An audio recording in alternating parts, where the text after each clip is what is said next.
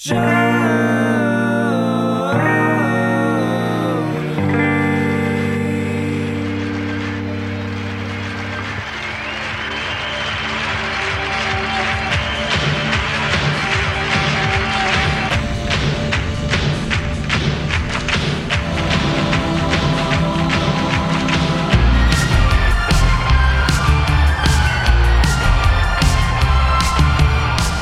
hello, everybody. Welcome to another installment of Show to Be with Mike G, the show of life, the show of RTDs, entrepreneurialism, and the Ranch Water Cocktail. That's right. Today we're talking to the founder of Ranch 2O Spirits, Amelia Lettieri, about her life, how she got in the food industry, was working with some money, 7-Eleven, etc., etc. Great story, and it led to Ranch 2O Spirits. Now, I know RTDs are a massive category, and they are growing more and more every day. I've been skeptical of the category.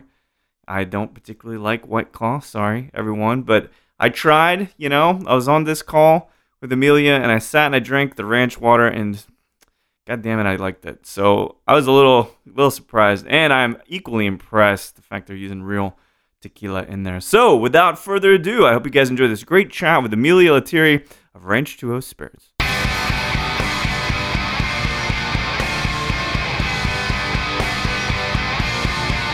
Yeah, she was an accountant and basically helped small businesses with their books so that every year they could take them to the CPA. And now having to do my own books, I wish she were still here. She passed away 6 years ago, but I'm like, every day I'm like, I wish my mom were here to do this for me because it's a pain. Yeah, it's my least favorite part of owning a business. Yeah, it's not fun. But sometimes when we have such strong examples, it inspires us to be even more than we thought. When you went into these ventures, and we'll talk about kind of your litany of experience, but was she a source of pride, a source of inspiration as you kind of went on your own with Ranch 2O? Oh, 100%. So my mom started her own business when I think was in middle school. And I remember asking her one day later in life, what made you do that? What gave you the courage to start your own business? And she said, I was tired of working for people who didn't understand that I wanted to be there for my kids. And I didn't want to miss the important things. And so I decided that I was going to make my own schedule. And, then I asked, well, how did you have the courage to do that? You didn't have a spouse supporting you. You didn't have other income. And she said, well, I had 2 kids looking back at me that were hungry. And that was the drive that made me hungry to build a business. And I love that because I think back to high school and I was, a cheerleader and my sister did all kinds of stuff. And I remember her being at my pep rallies. She was in the cafeteria lunchroom, serving a honor roll pizza, selling prom tickets. I remember those moments about it. Instead of, my mom was always working. She couldn't be there for things. She set her own schedule. And I loved that. I mean, as an adult looking back, I just am so grateful that she was courageous enough. Yeah. Which in you going out on your own, you have, is it 3 kids or 2 kids? I have 3 kids, 6, 4, and 2. Some parallel, right? Yeah. And how do you, because I'm not a parent, so I always defer to people who have this plethora of experience, but how do you create that balance of being a mom, but also being a CEO, I believe, of this ready to drink, just an amazing product? How does that balance work for you? Oh gosh, it's a fun balancing act for sure. Because I have a corporate background, which we'll probably talk about later, but I was in the same situation. I was working all the time, traveling the country, and I just thought, man, this isn't the life I want to live, and this isn't the life I want my kids to see me living. But now it's so fun because it's our company, it's our family business, and so it's just a way of life. And everyday conversations, we're always talking about Ranch 2O, and I'll probably get in trouble for sharing this, but now my daughter, she's got her little tea set, and she'll bring it over and say, "Here, Mommy, I made you a ranch water." I'm like, "Oh God, bless you, child." So it's fun. Like my kids, they're young, they don't get what we're doing, and the day that it hit the market, I told them, like, guys, mommy and daddy created this product and now we can go buy it at the stores. And they couldn't have cared less. They were like, oh, that's cool. The funny part or the irony almost is you gave birth to kids creatively, but the real kids don't even care. It doesn't even resonate with them. We'd kind of joke, like, one day when you're in college, you'll be like, gosh, y'all were so cool back then. But it's part of like being a CEO of this business. My kids, they hear us talk about the company. They hear us talk about the challenges. But they also, they're sitting on the floor with me helping. We have little marketing boxes, which you probably got one. They like to help me put the boxes together and, put the drinks in them. They think that's a lot of fun. So I love that we're able to use them. They feel helpful in a meaningless way to them, really. Yeah, a full family affair, I would say. Yeah. But this story starts because you grew up in Midland, is that right? No, I grew up in Dallas, but half my family is from West Texas. My mom grew up in a small town outside of Odessa, outside of Kermit. It's called Wink, Texas. And my brother actually went to high school. He grew up out in West Texas too. Okay. And so there's the drive, there's this entrepreneurial aspect. I always ask people this too, because I'm talking to a lot of people that are in the bar industry. Did you have that internal pressure or any kind of familial pressure to go get a degree, to go walk that straight line, get the corporate job, which this is kind of foreshadowing for the career so far, but I don't think so. Obviously it was my self-drive, right? I wanted to go to college. And my mom was very honest. She was like, I can't afford to send you to a 4-year university. If you want to go, you need to get a scholarship. So I got a full ride to Texas A&M. That's how she treated us all our lives. Like, if you want something, you're going to have to go after it and get it. There's no handouts. And so then, I did go into the corporate world, and she, like I said, back when she passed away, there was no talk about this, but I always had that yearning that there was something out there for me. And that I was meant to do something more than just work for a firm, kind of doing the daily grind. But there was never any pressure to do anything crazy like this. Well, that's probably good, because it's already crazy enough of an idea to go out on one's own, financially, creatively, emotionally. But when it comes down to where you were interested at A&M, did that vacillate a bit, or did you always say, either finance, because I think it's in finance is your BA, but did that shift? Was there a philosopher in Amelia's mind at that point going to A&M?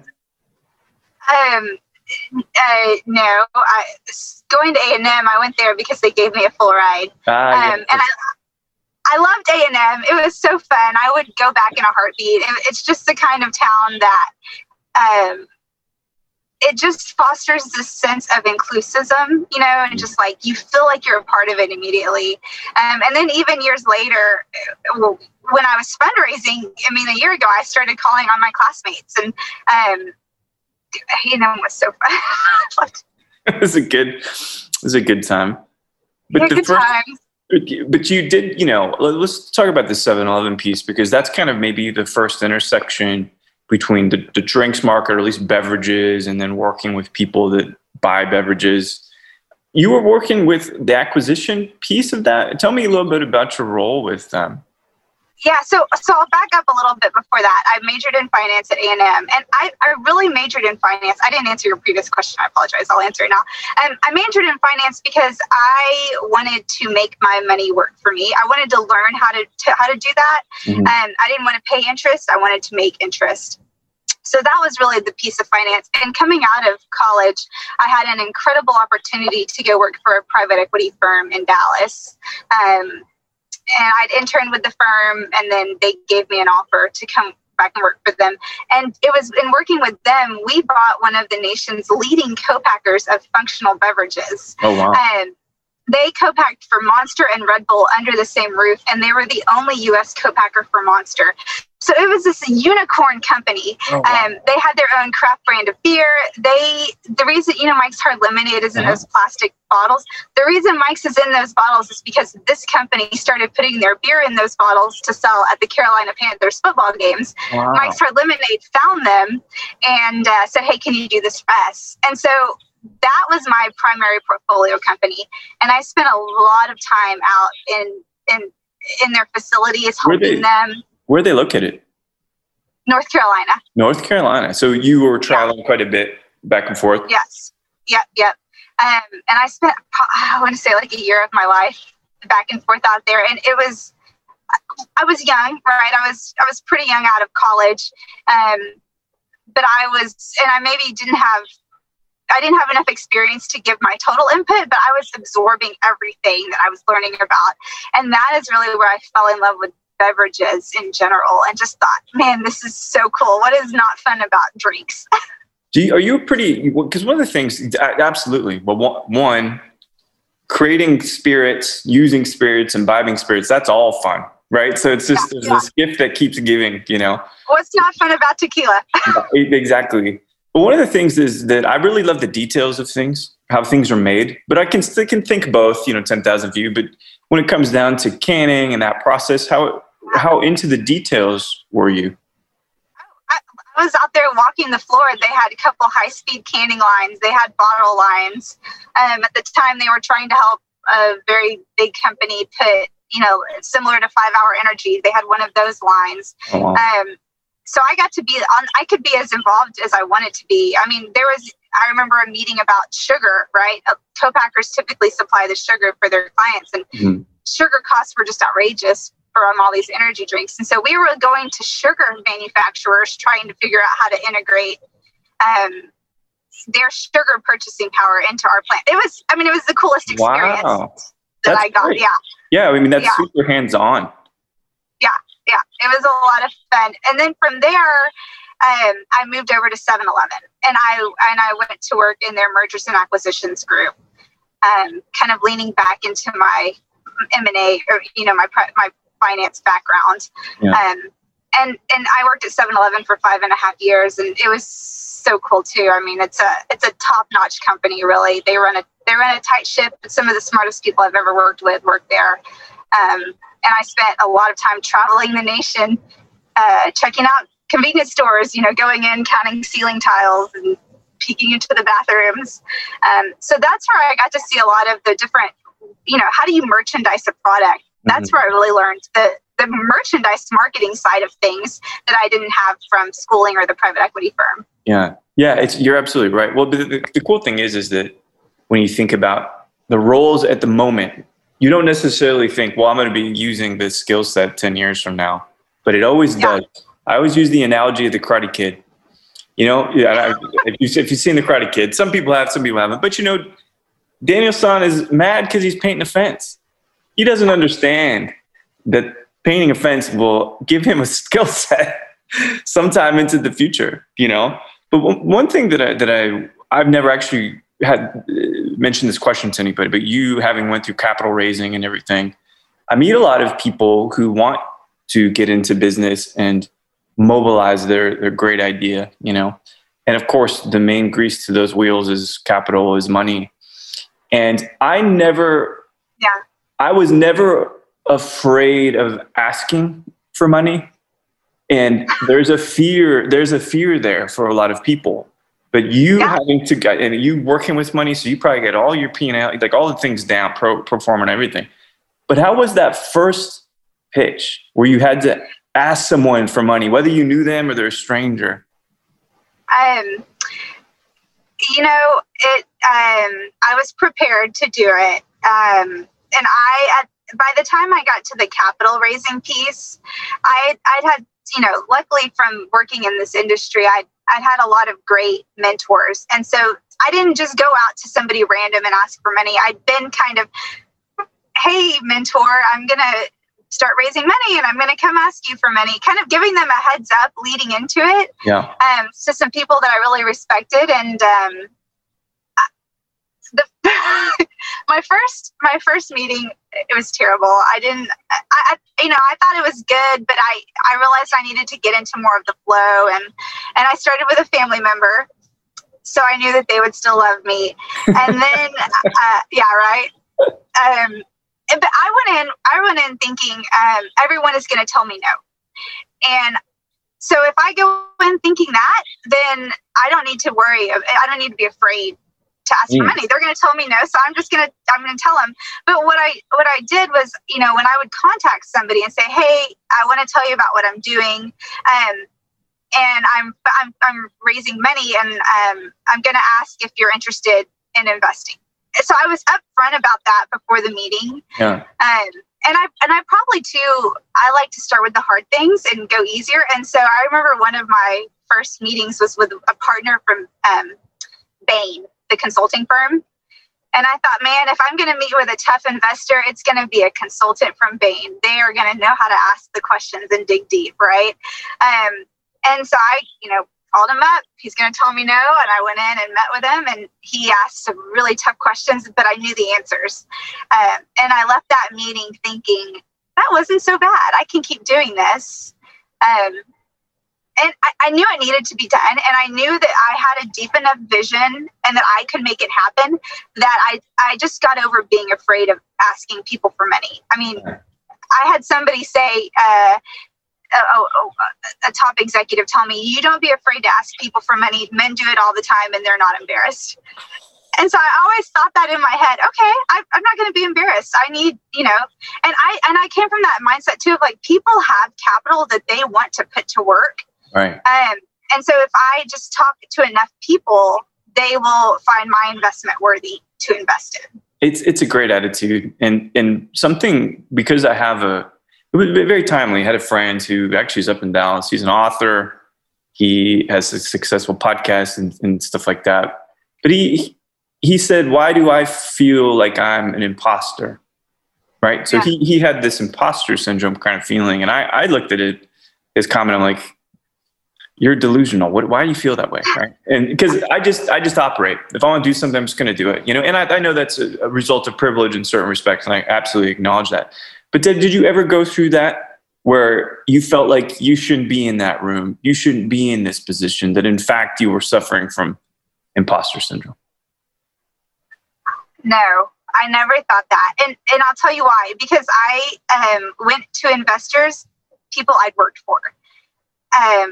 And so I have several people I used to work for that were my bosses that invested in this. And having that knowledge that I worked for them and they were willing to meet with me. They knew who I was.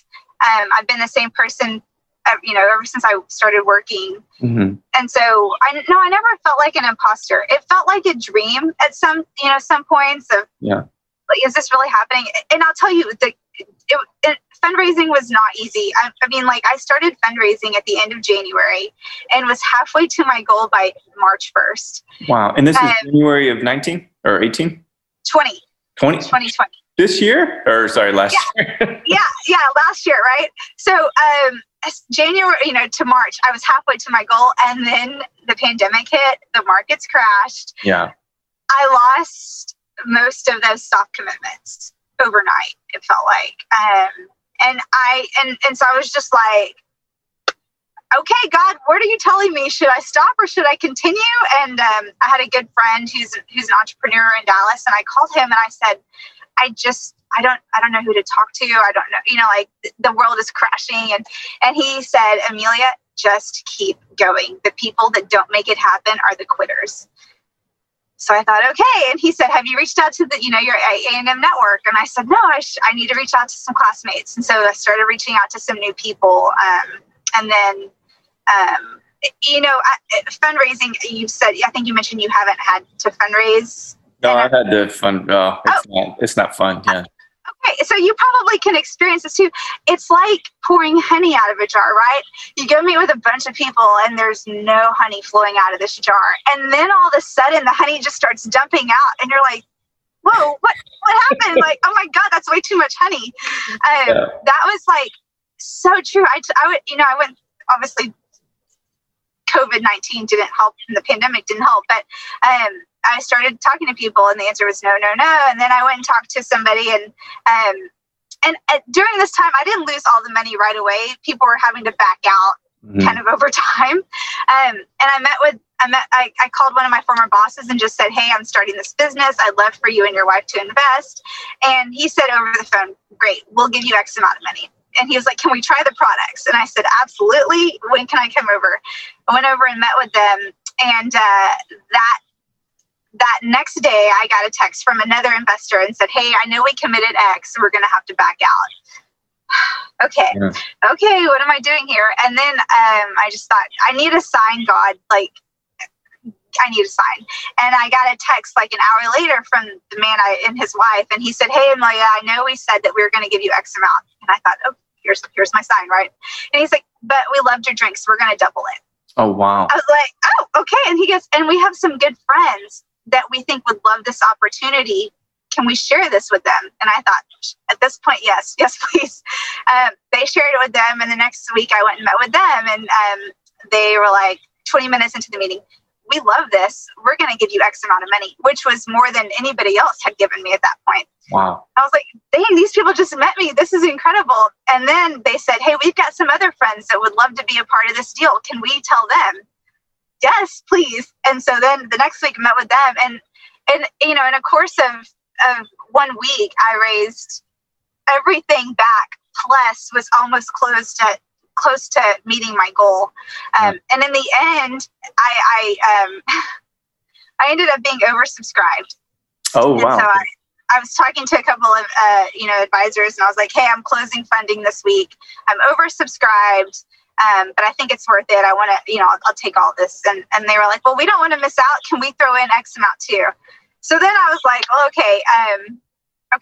So that it ended, I think I closed funding in July and ended oversubscribed. And it was not easy. It was not painless, but it was worth it to just keep going. I just always had in my mind, just keep going. You know, it's interesting is we're both surrounded by people in the industry, the hospitality industry, which unlike many other industries, if not the most, has been affected financially, emotionally by quarantine and COVID and everything. But there is a balance to all of that distraught and all that sadness in a way, right? And I've seen so many people still drive forward and succeed, and I feel like there is really, really a balance there. But to get on this path in the first place, what was that moment where you knew it was right to finally go your own way? Yeah. So if you back up to early 2019, think about White Claw. People haven't really known about White Claw until mid 2019, right? That's how quickly that took off. And,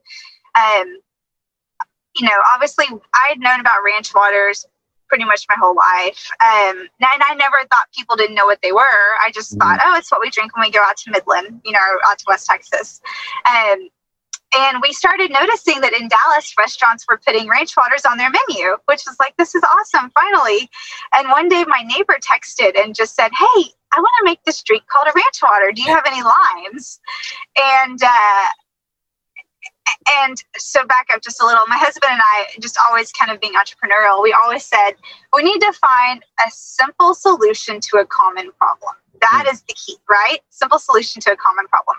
So my neighbor texted, do you have any limes? And, I was like, out loud, I was like, no, I don't have any limes, but I love a ranch water. And my husband was sitting next to me and he was like, you think that there would already be a prepackaged ranch water like Bethany Frankel's Skinny Girl Margarita? And I was like, yeah, you think so? So I, quickly Googled it. And I was like, but there's not one. And he stopped what he was doing and he turned to me and he goes, this is it. You're going to do it. This is your solution to a common problem.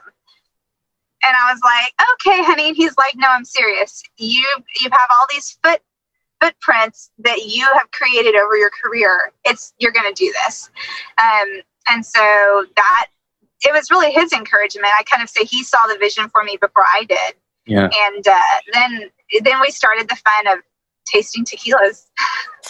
Yeah. So tell me, Now we're speaking my language, as we get into the booze piece of itself. But the first thing is that, you have, is it 4 marks?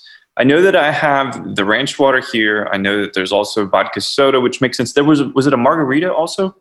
Yeah, we have a classic marg and a vodka soda with cranberry. Oh, and then we're launching a gin fizz in the spring. We held off on launching that one, which you have your own brand of gin, right? Yeah. Tell me about the gin fizz that you've got. Okay, there's no egg whites in it. That's the number one question I always get. Totally good with that, actually. Yeah. In a canned product, doesn't work so well. We actually formulated our own gin. And so going back to my marketing hat from 7-Eleven, the ranch water was the baby. That's what started it all. But I knew, okay, the margarita, that's the number 1 cocktail in the U.S. Mm-hmm. I wanted to create a lineup of products that would appeal to an array of tastes. I didn't want to just be known as a ranch water company. I wanted to create a brand that people would come to, even if they don't like tequilas, right? A lot of people I hear don't like tequila, and I'm sorry for them. And then a vodka soda with cranberry, I looked around and there wasn't one on the market. And that is what I drank in college and through my 20s, right? Yeah. Cranberry vodka soda. So I thought, this is a no-brainer. And then I was talking to some people, some distributors in the industry, and they said, hey, we see that gin is going to start trending. And I thought, well, I want to be on the right side of that trend, so let's do a gin. But through that research, I found that a lot of people don't like gin. Right. And I don't know, it's misunderstood, right? Oh, I just, I'll tell you this. How I know we can be mates now is because gin is a very special thing. And I recall the years of doing tastings and all of that, and people said, I'm allergic to it. And in my head, I'm thinking, no, you're not. There are no allergens in gin. Maybe cedar berries, but no one uses that kind of juniper. So the fact that you're that open-minded to what is a beautiful category of spirits makes me realize you're really about the category, not just about these single, what's called one-hit wonders. Right. And that's exactly right. I wanted to be on trend, but then I also wanted to build something that was lasting. With our gin, though, we actually formulated our own gin. Wow. Because people don't like gin. That's what they say, right? And so I thought, what is it about gin that people don't really like? Is it too much juniper berry or not enough? And so we played with the juniper berry in our gin. Mm-hmm. And going back to, I wanted to appeal to an array of tastes, right? And so so in our gin, in all my tastings with investors, I would go in and there would occasionally be the one that's like, hey, I don't like gin. So if I make a face when I try your gin, don't be offended. I just don't like gin. They would try it and be like, where can I get a case of that? That is so good. That makes me change my mind. And I think through all of the flavors and what we spent the most time creating was, I didn't want to create drinks that my friends would be embarrassed to know me for, right? Like, oh God, they're terrible. Like we can't even go hang out with them in public. And so we spent a lot of time thinking about what our friends would like. But I had a sommelier try our products in an investor meeting. Right, what could go wrong having a sommelier try my lineup of canned cocktails? I was like, the list goes on and on. Yeah, I was like, I'm going to raise no money in this meeting. This is going to be terrible. But after we got done, he held up the drinks and the gin in particular. And he said, the biggest compliment I joke, this is the biggest compliment I ever received. He's like, there's nothing offensive about your drinks. And I was like, yes, say more, please, in front of these investors. And he was like, no, what I mean by that is that if you are looking to go out to the masses with a product that's going to turn people on and that's going to be drinkable, you have hit it down the fairway. They sit clean on the tongue. There's no aftertaste. Even your gin tastes good. He was like, you've knocked it out of the park. I raised a lot of money in that meeting. I can't imagine. And it's, this is exactly how I feel about the ranch water. I've been pretty outspoken, not online, but just because I do tastings or pick barrels or whatever. So I'm in the liquor stores ever so often, and people buy it, and I give this one guy who keeps buying it. I'm not sure. There's one other brand out that I know. We'll talk about kind of the proliferation of RTDs here in a second, but I'm just like, Why can't just buy some tequila? You know, that's how and so Right. now that I've tried this, because it's been in my fridge, I've been waiting to where we're going to get a chance to talk. Inoffensive is too sterile a word. I'm going to say that you really achieved balance here. Wow. Is perfect because it is crisp, clean. Not everything's pretty much in tune. The agave is not too peppery. I don't taste fuminess or acetone or any of that. The acidity's right. So whatever that is, as far as me and endorsing an RTD, which if you know me, I would never do, but I really, really like it. So Thank you. I'm ecstatic to try the gin. I've got. Oh, that's awesome. Because have you been to the UK ever? My mom was born in England, so I'm actually half British. Yeah. Okay, well that explains the gin. But you know what you do is you not on the tube, but if you go take the train out into the country, into Leeds, wherever, at least my whole favorite thing is grabbing those Schweppes gin and tonics in the can. Those things are so good. And so I'm so glad that we'll finally be, now we want to have public transportation because Texas is bad about that. But at least I can stand at home and drink a gin and tonic more or less. I know it's a fizz, but yeah, I'm very excited about this. Oh, I'm glad to hear. Yeah. We're excited to launch it. When I go places, you know, I didn't know if people would be receptive to it actually. Yeah. But when I go places and people see our sales sheet, they're like, "Oh, you've got a gin and fizz?" I'm like, "Yeah, that's okay. Good to know." Yeah. Investing in gin always gives you cred, despite how people react to it. But I think that the economy to gin, I think it's warming up a lot too. But so it does raise a very, very interesting question, and not about the gin, but just RTDs in general. There is a proliferation. I can't tell you how many people have contacted me to ask me how that process is, that want to work to create one. It seems like everybody's trying to do this at the exact same time. And how do you deal with, or do you worry about what could be a very saturated market here? That's a really great question, Mike. Yes, the short answer is, of course, we worry about that. But I'll tell you what's funny is that when I first met with one of my first advisors to tell him, hey, we're going to start Ranch 2 Spirits. We're going to do canned cocktails. He said back in March of 2019, White Claw, truly nobody really knew or cared about him. He was like, well, are you going to do it malt-based or are you going to do pure spirits? And I said, we're going to do spirits because I want it to be a cocktail. And he was like, great, because the malt-based industry is already too saturated, right? Little did we know what Mike's Hard Lemonade and Truly would do for the market. And so, first of all, I think that RTD cocktails, spirit-based cocktails, are an emerging segment of the market. Mm-hmm. People historically haven't done them because the tax on them, the TTB tax is high for spirits, and we have to pay basically the tax on the water that's in the can too. So they're a little bit of unfairly taxed, so people haven't typically done them. And so do I think there will be new entrants? Of course I do. I would be fooling myself if I didn't think that. So the goal is then, how do you build a company with that in mind to outpace those, right? And I think about, Michael Phelps at his last Olympics, and that race, I can't remember the swimmer's name, but the swimmer the whole time is worried about Michael Phelps. And at the very end, Michael Phelps, flies past him, and the caption is, winners focus on winners, losers focus on winners. Yeah. And so I always tell, my team, hey, we're winners. We're going to focus on winning. There will be entrants, competition. That's just the American way, but there's room for everyone. And we need to focus on putting out products that people will come back for over and over.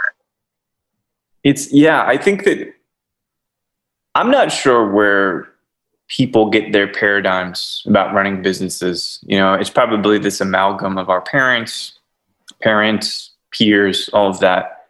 But I like myopic, eyes on the prize strategy. People are going to try to take you out.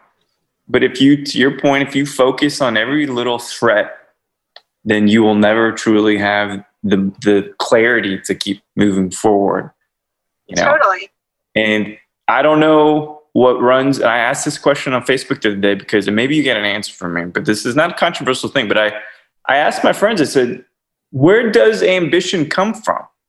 Is it genetic? Is it a strange mutation in the wiring of our neurons, you know? And I don't have an answer for that because my mom, amazingly hardworking, but she wanted a family above everything else.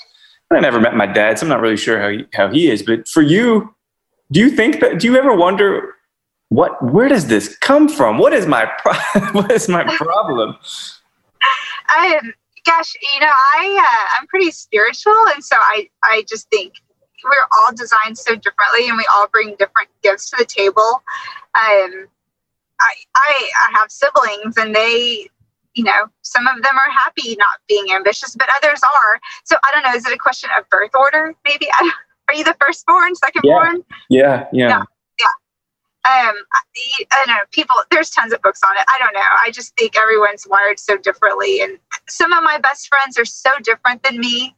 My husband, very different. We're similar in a lot of ways, but he's so different, and that's what makes us work. And he sees things I don't see. And I'm very happy to be out there and fundraising, asking for money, whereas he doesn't feel comfortable with that, right?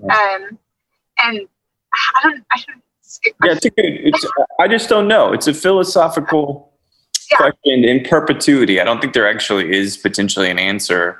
But I have seen, so talking about husband-wife team, wife-husband team, however you would like to phrase it. And I've seen it work really, really well. And I've seen it end in many, many divorces too. So that dynamic working with your husband, I like that you said you guys are looking at different pieces of the same puzzle. But is that ever caused stress or strain on the core relationship? No, and so I'll tell you, my husband still works full time. He's in oil and gas. He wants to come work for Ranchero so bad, and I tell him not yet, honey. So he's not really involved in the day-to-day activities of the business. He's more of my, an advisor, and kind of he's the one that encouraged me to do this, and he obviously likes to help formulate the drinks. Yeah. That's interesting you asked that, because I remember when we were writing the company agreement, the attorney asked us, there's certain provisions you can put in the event that you get divorced. Shall I do that?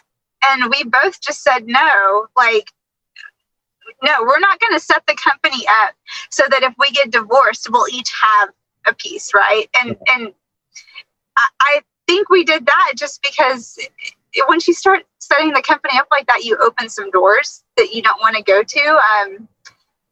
But I'll tell you, we built a house a couple of years ago, and everyone said, oh, you're going to want to kill your spouse. You're going to fight. And we had the best time doing that. He sees different things that I don't. Of course, we fought, about certain things. I typically won. But no, I'm not worried about a divorce, because I think that we've known each other for a long time. We were friends before we were married, and we have a lot of people in our lives that kind of lean into us, and we talk all the time about staying true to who we are, not letting. Remember when we were first launching, Forbes wrote an article about us, and they featured me, and my husband said, is that exciting for you? Do you like to see that? And I said to him, no, I don't ever want to get excited about stuff like that, because I don't want to lean into that high of, I don't know the word for it, but that high, that's not where I want to get my high from. Right. Okay. Yeah. Cause that's kind of it. That one is an ego stimulator, if you will. Right. Yeah. And so that, I like that though, that you're saying that your true fulfillment doesn't come from you being the figurehead of the company or getting coverage or press. It's probably more about the achievements themselves. Right. Seeing the products on the shelves. That was so exciting for us. When our family, they launched randomly in Houston, the downtown Specs, the famous Specs. My sister-in-law was there to buy it, and when she got to the aisle, one of my investors was already buying it, and she doesn't know who our investors are, and she was like, hey, give me that. He was like buying everything, and he was like, no, these are mine. And she's like, yeah, but that's my family. Like, give me the product. And he's like, but I'm an investor. And she's like, oh, okay, never mind. And so, yeah. Yeah, it's good. These are kinds of the fruits of your labor. This gin fizz coming out. What was I love that you tweaked the gin. That makes a lot of sense. So many different styles of gin too. But just keep me honest. A fizz is ultimately just fizz. So some soda, club soda, some citrus, a little sweetener, and gin. Is that roughly how you approached it? Yeah, we have a little bit of lime in ours. Yeah, I think that would be really nice. So when's that hitting again? We're targeting spring. That's cool. Talking about process just a little bit, and I won't dive into it too much because the tequila thing can be often difficult, but do you have to work with a distillery as well, or do the co-packers procure the spirits as well? So before we worked with a flavor house to formulate our products because I wanted to make sure that they were balanced, shelf stable, can stable. And it's weird, Mike, I've learned that a lot of people in this industry don't work with a formulator. They kind of do it themselves. Which is interesting. I'm not a chemist, and so I'm a finance person. I knew I didn't need to be formulating our drinks. But when we started looking for flavor houses to formulate for us, our first question was, can you get bulk tequila? And if the answer was yes, can you send us samples of that tequila? Because we want to formulate with a tequila that you can procure. And so the flavor house we found had 3 different tequilas. And we ended up going with one of their top tequilas. And even like the margarita, typically people will put a less quality tequila in a margarita because they can hide it with the sweeteners and stuff. And so after we formulated it and I got the case cost back, I was like, maybe we can use the cheaper tequila. And so they formulated it for us using that cheaper tequila. And my husband and I both instantly were like, nope. Oh, wow. That is not something we want to put on the market. So we spend more money on that better tequila to get that clean flavor. But I will say we started the base of our products from the formulators procured tequila, because that's tequila. You're more of an expert than me, but it's very hard to get a bulk tequila. Tequila in general is very hard to get. Super regulated and all of that. Yes. Yeah. So that's where we start. So we have a co-packer, but they purchase the tequila, or I guess we purchase it from our flavor house and then ship it. And is it's a Blanco? Yes. Yeah, it's good. It's good. Like I said, it fits really, really balanced in the drink. So I got a couple other questions for you here. Nothing too challenging, but do you ever plan on working with some darker spirits? Is there any whiskey in the mind of yours? Let me tell you, one of my favorite drinks ever is an old fashioned. And I grew up in college also drinking Jack and Coke. Oh, yeah. So I love whiskey. I love bourbons. I love to go into the liquor stores and talk to the liquor owners. Sometimes I'm not even talking about my products. I just want to know what bourbons they have. I'm like, oh, wait. I forgot. I need to tell you about my business now. With a darker whiskey, though, tequila is expensive, but bourbon or whiskey are just even more expensive. So while in my heart, I would love to do something with a whiskey, I just don't think it makes sense financially. We'd have to charge more money for the products, and I don't think that the market's there yet for consumers to want to pay that. Yeah, I think you're probably... Also, these drinks are more thought of to be kind of spring, summertime drinks, fall, not really your winter. And bourbons, whiskeys are more of your winters. So would I personally buy a old fashioned to take out on the boat? Probably not. I'd probably go with the ranch water or the vodka soda or the cranberry, the margarita. But yeah, man, that it definitely makes sense. It's a cool world, and to have spirit based. This opens up a little bit of, I think I'm becoming more accepting of the category if it's not malt based, because malt is what it is. And two, it's frustrating as a consumer, I didn't really understand the difference, right? In Texas, drinks you can buy at a grocery store, convenience store, those don't have spirits in them. You can only buy spirits in Texas at a liquor store. I never probably put that together as a consumer. Now, as a business owner of spirits, I am acutely aware of that. And it's frustrating because people will say, oh, I found this margarita at Target. It's so good. I'm like, well, that doesn't even have tequila in it. Or I found this ranch water at the grocery store. It's got agave in it. And I'm like, that's not tequila. That's agave flavor. You're not drinking a real ranch water. So that stuff is frustrating from there's some customer education that has to happen. Listen, I don't have a cross to burn. I can't educate every customer on it, but it is frustrating that it seems like there's a penalty for spirits, which goes back to prohibition, right? Of course. They've relaxed so much on beer and wine, and it seems like spirits are still just stuck back. We shall see. Things are changing with the PT tax and all that for us smaller producers. So that's some progress, Yeah. So I've got one last question for you. And this is, hopefully it doesn't catch you off guard. Probably not. But so let's say you're anywhere in the world and you're sipping one of your ranch waters, your baby, with anybody living or deceased. Who would you love just to sit and have a chat with? Oh my gosh. That is so good. Oh man. Oh. This is my first response, but I think it's probably just because I've been on a huge Hamilton kick, but probably Alexander Hamilton. Yeah. Think about his story. He, from what I've heard from Hamilton, he was basically orphaned and he came to America and he did some pretty big things. He was very resilient and probably got a bunch of cool stories to share and some advice to give. And